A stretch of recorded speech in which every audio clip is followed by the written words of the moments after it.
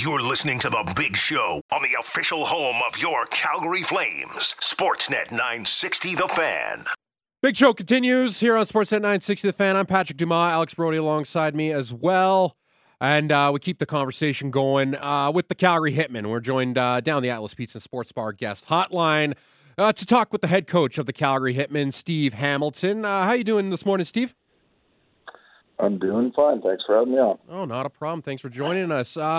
Tough one last night against the Prince George Cougars. You had the 5-3 lead to start the third period, a little bit after the third, and then you get the power play. They get the power play goal, and then from there, just take us through what you saw last night, and just heading into this weekend here. Yeah, I mean we did some good things. We generated 5 goals. We played pretty well early on, and you build yourself a 5-3 lead going in back half of the third period, and you should feel good about where you're at. And I thought we put ourselves in a situation where they've got maybe the hottest power play in the league, and our PK has been good all year, but unfortunately we didn't get the job done in a spot, and that's the outcome of the game. And frustrating loss, but sun comes up today and back to work.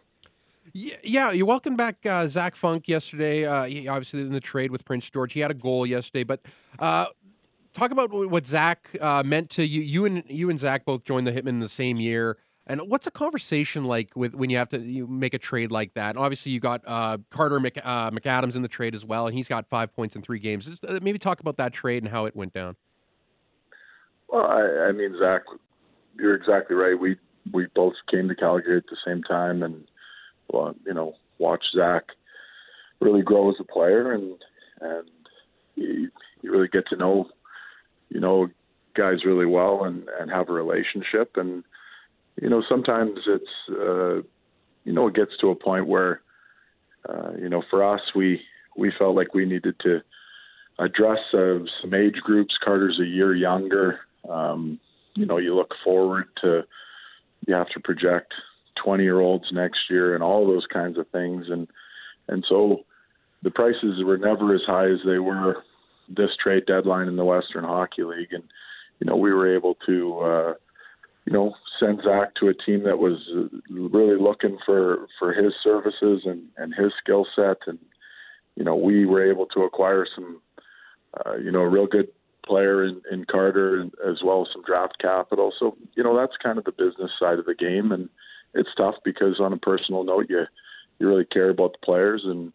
But I think, Zach landed on his feet in a good spot where, he's going to be a contributing part of that team. And, to have him come back only a week after the deadline is, still pretty fresh for our players, for him. But all in all, I wish nothing but the best for Zach. He's a great kid. I want to talk to you about a couple of your players. Oliver Tolk, who is listed for the first time in the ahead of the upcoming draft. And this is a kid that said he wants to just play hockey. He wants to be a professional hockey player. How good has it been to see a guy like Oliver Tolk grow? And then he's obviously not a top type prospect, but still in there. But just to be on there and a guy that really wants to be a hockey player. Well, I mean, he's got some pro attributes. He's got just an absolute zipper of a shot. And, you look at his game last year as a 16-year-old, you're trying to cut your teeth in the league and how difficult that is. And at our exit meetings last year, he was real clear. He wanted to push to be our second-line center this year. That was his goal. That was his off-season plan to work towards that. And, for the majority, if not all of the year, he's played that role this year. And with that comes greater responsibility. You're playing against the other team's older players, more veteran D pairings, and, he's able to produce nearly a point a game here as a 17-year-old, which is, no small understatement in that, because, like I said, when your role changes as much, everybody wants a pay increase. Everybody wants a job increase. But then the reality is there's different responsibilities and expectations when you take on a bigger role. And I think he's handled that for the most part really well. And it's not easy, like I said, to not a huge guy, but he's clutch in the face-off circle. He's amongst the league leaders in face-off percentage, and so he brings a lot to the table. And I think he's still got tons of room for growth, which is exactly what you want to see from a young prospect.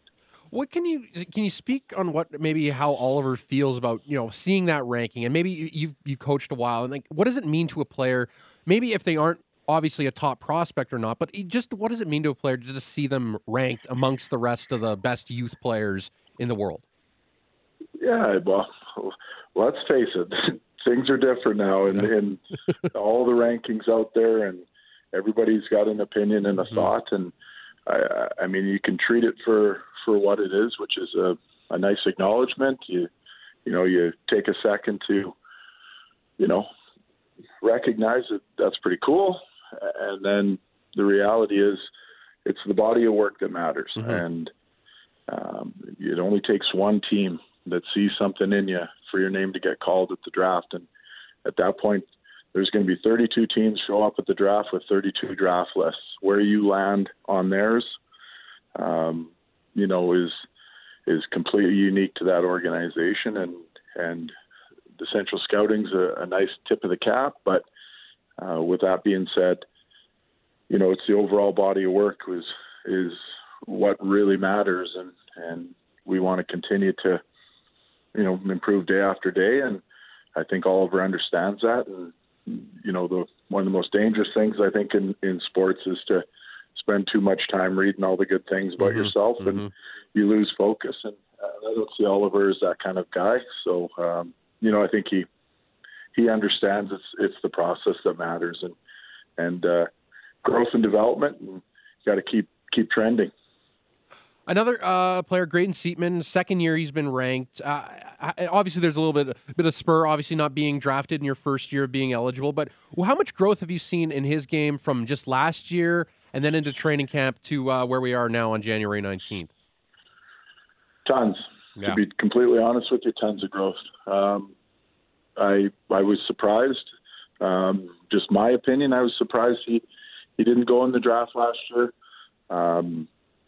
I think part of us going with a very youthful back end last year and trading Luke Prokop at the beginning of the year and Jackson Van der Leest, we didn't have a defenseman over 18 years old, and we were asking Graydon as a 17-year-old last year to basically play top pair minutes, and that's a tall ask. And sometimes when you have guys that are,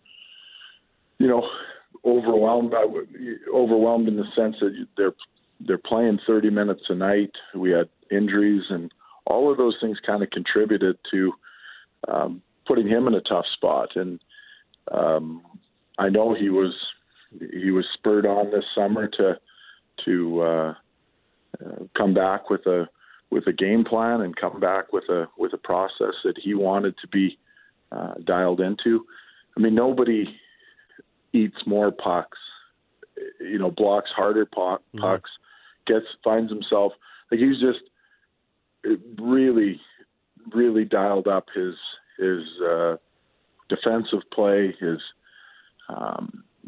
all of those, his penalty killing, all of the things that bring value to the team that don't necessarily show up on the scoreboard or on the score sheet. Mm-hmm. I think he's dialed those up a ton, and he's been an effective offensive player for us. So, I think his growth has been excellent, and you can see it. He's a quiet personality by nature, but you can tell that he's quite driven and exactly what you want to see from a young guy. We're talking with Steve Hamilton, head coach of the Calgary Hitmen, here on The Big Show. Now, obviously, last year, bit of a rebuild year. You mentioned the trading of Luke Prokop, Jackson Van der Leest at the start of the year, only 59 points. But right now, you're sitting at 48. Good stranglehold maybe on that in an Eastern Conference playoff spot. What do you think's been the different? Like, what have you seen has impressed you the most from this group this year compared to last? Well, I would say maturity is probably one of the biggest things. I think last year at one point we, considering we had the bubble season, which was 20 games in a real weird environment. You can't really classify that as the real WHL experience. I think last year we had 16 guys that were going through their full first Western Hockey League year, and that's a lot. And, it's when you play U18 or U15, U16, you're playing 34, 36 games in a year, plus some tournaments. I mean, we play that by Christmas. And the biggest thing you notice is guys, you're shot out of a cannon when the season starts. You're so excited and bringing all kinds of juice. And then the reality is, you get the travel, the grind of the season. And really it's actually told this to our guys last night. It's called the grind because it wears you down a little bit and it takes away, you need to be sharp and on point, and when you get tired, it rounds off those habits, it rounds off the corners of things that are important, and you can get a little bit loose, and it's what happens at every level. And the real trick is to try and stay as sharp in your details as you can throughout the season. And sometimes you got to revisit a few things, but I think our guys have just a much, much better understanding of the experience itself and taking care of themselves away from the rink, giving yourself maximum opportunity to perform. And, you just see that growth for sure. It's a really busy Scotiabank Saddledome now. Obviously, with the Wranglers there now, the Hitmen obviously have 7 Chiefs as a little bit of backup when they need to use it. Now, with your day to day, is it just business as usual, just with an extra member of the family in the house, or is it just it's a little bit busier now that that another team is in the building? Yeah, well, it's definitely different. Obviously, the number of game dates just increased by 36 or however many that they're playing at home, but. Really, we've had stretches where we've had to practice at 7 Chiefs, and they've been a great partner with us. So, really, when we go there, it's a bit of a home away from home, which is nice. For us, we practice in the afternoon, so barring unforeseen things, we're pretty predictable to be able to practice here in the afternoon. If the Flames are here, if the Flames are gone and the Wranglers are here, they'll practice in the morning. So trust me when I say the logistics behind the building is way above my pay grade. And we're just kind of, try to stay open-minded and flexible and do what needs to be done. And can't give enough credit to our training staff. They have a lot of responsibility when it's back and forth, and we try to block off as much time at 7 Chiefs if we're going to be playing there or if we have extended periods of practice time. But just so we're not going back and forth, because let's face it, it's the WHL, not the NHL. We don't have a huge staff that can handle those turnarounds. So, yeah, a little bit different. You throw in the Roughnecks. There's four teams here in this building, and it's a busy place. 3-3. You're going to get really busy here over the next couple days. Obviously, at home against Brandon on Friday, and then into Medicine Hat, and then welcoming a really good team in Red Deer on Sunday. How's the approach for this 3-on-3, and then what are you looking for mainly for? Brandon's a little bit down, of course, but what are you looking for in the first two, and then I'll get your little note on Red Deer after that. Well, we'll regroup today. Probably, I'm not even sure that we'll skate today. There's not sure that there's a ton of value in that, considering what the schedule looks like ahead. And one of the mantras we've always talked about around here is making sure your mind is right, and the body will follow. And I think it's super important when you're not going to play 3 games at once. You're going to play one at a time, and you prioritize those games accordingly and reset after each one. And the other teams go through it as well. It's not as though they've been sitting home, for a week and waiting for you. It's everybody's busy, and so for us, it's going to be to prioritize Brandon tomorrow, and I think everybody to a man is probably a little disappointed with last night's outcome, and we were a little loose defensively, and those are going to be areas we need to sharpen up. Like I said, to my earlier point, we got to get back and file the edges a little bit more cleanly, and because they've got a little bit rounded off here. So, it's important for us to sharpen those habits. But we'll deal with Brandon tomorrow, and that's really our priority. Reset and look at Medicine Hat on Saturday. Yeah, I know. Obviously, don't want to look ahead too much. Now, Red Deer, obviously, what they are, top of the Eastern Conference and whatnot. Brent Sutter's team's always, they always going to put in a fight no matter what. Do you look at Red Deer as maybe like a measuring stick game, or is it just like how would you approach the Red Deer Rebels? Obviously, this coming Sunday. Yeah, I mean, they're a very good team. They're deep, they're mature. Their forward group is really, their team's always super honest in the way they play, and you can appreciate that about them. There's a certain quality about being a Red Deer Rebel. They play the game a certain way, and they get great buy-in, throughout the lineup. And we've had great games with them this year, really great games with them, and we haven't got over on them. But I felt like we're right there. I like what I see when we play against upper echelon teams. It sharpens us. It challenges us, and these are with all the trade movement and all the teams loading up in the Eastern Conference, there's going to be some challenges here in the back half, and I think it's a really good opportunity for us to define ourselves, and that's 3 days away, and lots of work going to come in between. But for sure, I'll expect our guys to be on point for sure.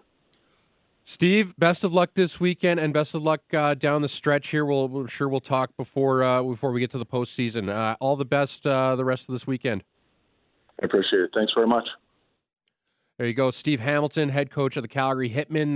Dropped tough on last night to the Prince George Cougars 6-5, but they're back in action with 3-3 this weekend. All of these games can be heard right here on Sportsnet 960 The Fan. You got the Brandon Wheat Kings coming into the Dome on Friday, and then into Medicine Hat on Saturday, and then back home for a Sunday afternoon tilt, Sunday fun day against the Red Deer Rebels. Wanted to play this before we hit to the break. Daryl Sutter from last night as he spoke after the Flames' 4-1 defeat to the Colorado Avalanche. What was the problem in the first period? Tough to beat the champions twice in 1 year. Big difference. Wasn't the first period. Pretty throughout the game, I'd say. Was the team not ready in your eyes? Yeah, I think we were as ready as we could be. They're the champions, so they had 13 guys in the lineup tonight that won the Stanley Cup last year. We had one. Big difference. They know how to. We're still very much in the show me stage. What did they do that was so effective in the first period? Nothing in particular. I mean, the first goal is that we win the face-off, and we passed the puck to him twice. We won the face-off. So we should have got both assists on the goal. And then the second goal is down in their zone. We lose the face-off. They get a 2-on-1 out of it. And then the third one's power play goal, right? That bounce goal, I think, wasn't it? So pretty difference in. It's like a different class. That's for sure. Do you like how your team responded in the next 40 minutes of the game? No, I didn't. The greatest coach in the history of the game told me once, sometimes it's better to get beat 9-1. Is that different class you mentioned? Is that a wake-up call for your group? Or? No, I don't think so. I think I got a pretty good idea where our team's at, and we're in the middle of the pack, and we're not in their class. I said it this morning, if you were listening to us, about their team, and that's what it is. It's a big difference. Were you happy with the overall effort level and compete and battle tonight, or? Sure. If you think it was there, then you just say that. When a game goes like this, does this give you further? It's not easy to come home from a long trip, right? You get the champions coming in and you're coming back. It's not easy, right? So you can't spot a team like that. 2 goals. Those are goals like when 5 guys are lined up there and 5 guys are lined up there and they score off, right? That's just like me starting at the light and going first. So you can't spot teams of that caliber, right? Were there a few people, their efforts tonight, that maybe they might be considered to be taken out of the lineup? Don't have a 30-man roster and you have a salary cap. So if you want to, you guys did this 3 years or 2 years ago when I came here. You guys were all expectations and who should play with who and all that, Eric, and you know that as well as I do, and who's not producing and who is and who's popular and all that. You know what? I've been around long enough to understand that it's a long season and it's hard to make the playoffs. They said it last year. It's very hard to make the playoffs. So there's got to be some structure in our game, and I won't let anything deter me from that. Did you consider taking Markstrom out? Tonight? No. Not a chance. I mean, our goalies after 20 games, our goalies were at a 15 game and a 5 game start thing, and since then we've been pretty even. So if you look at it, it's pretty even, and their save percentages are almost identical, and their goals. Actually, Markstrom has a better goals against since the 20th game than Vladar does. So I'm not going to base that. I'm not going to take him out tonight to try and give the team a spark. That's for sure. There you go. As the head coach of the Calgary Flames, Daryl Sutter, after last night's 4-1 defeat at the hands of the Colorado Avalanche. The Flames, of course, in action tomorrow on Saturday. For Hockey Day in Canada, taking on the Tampa Bay Lightning. Up next, we'll hear from our NHL insider Frank Saravalli. What's happening with the Flames? What's happening around the league? And what else? Who's going to get traded? I mean, there's nothing happening out there, so somebody's got to move. That's all next as we wrap up the big show, Hour 4, right here on Sportsnet 960 The Fan.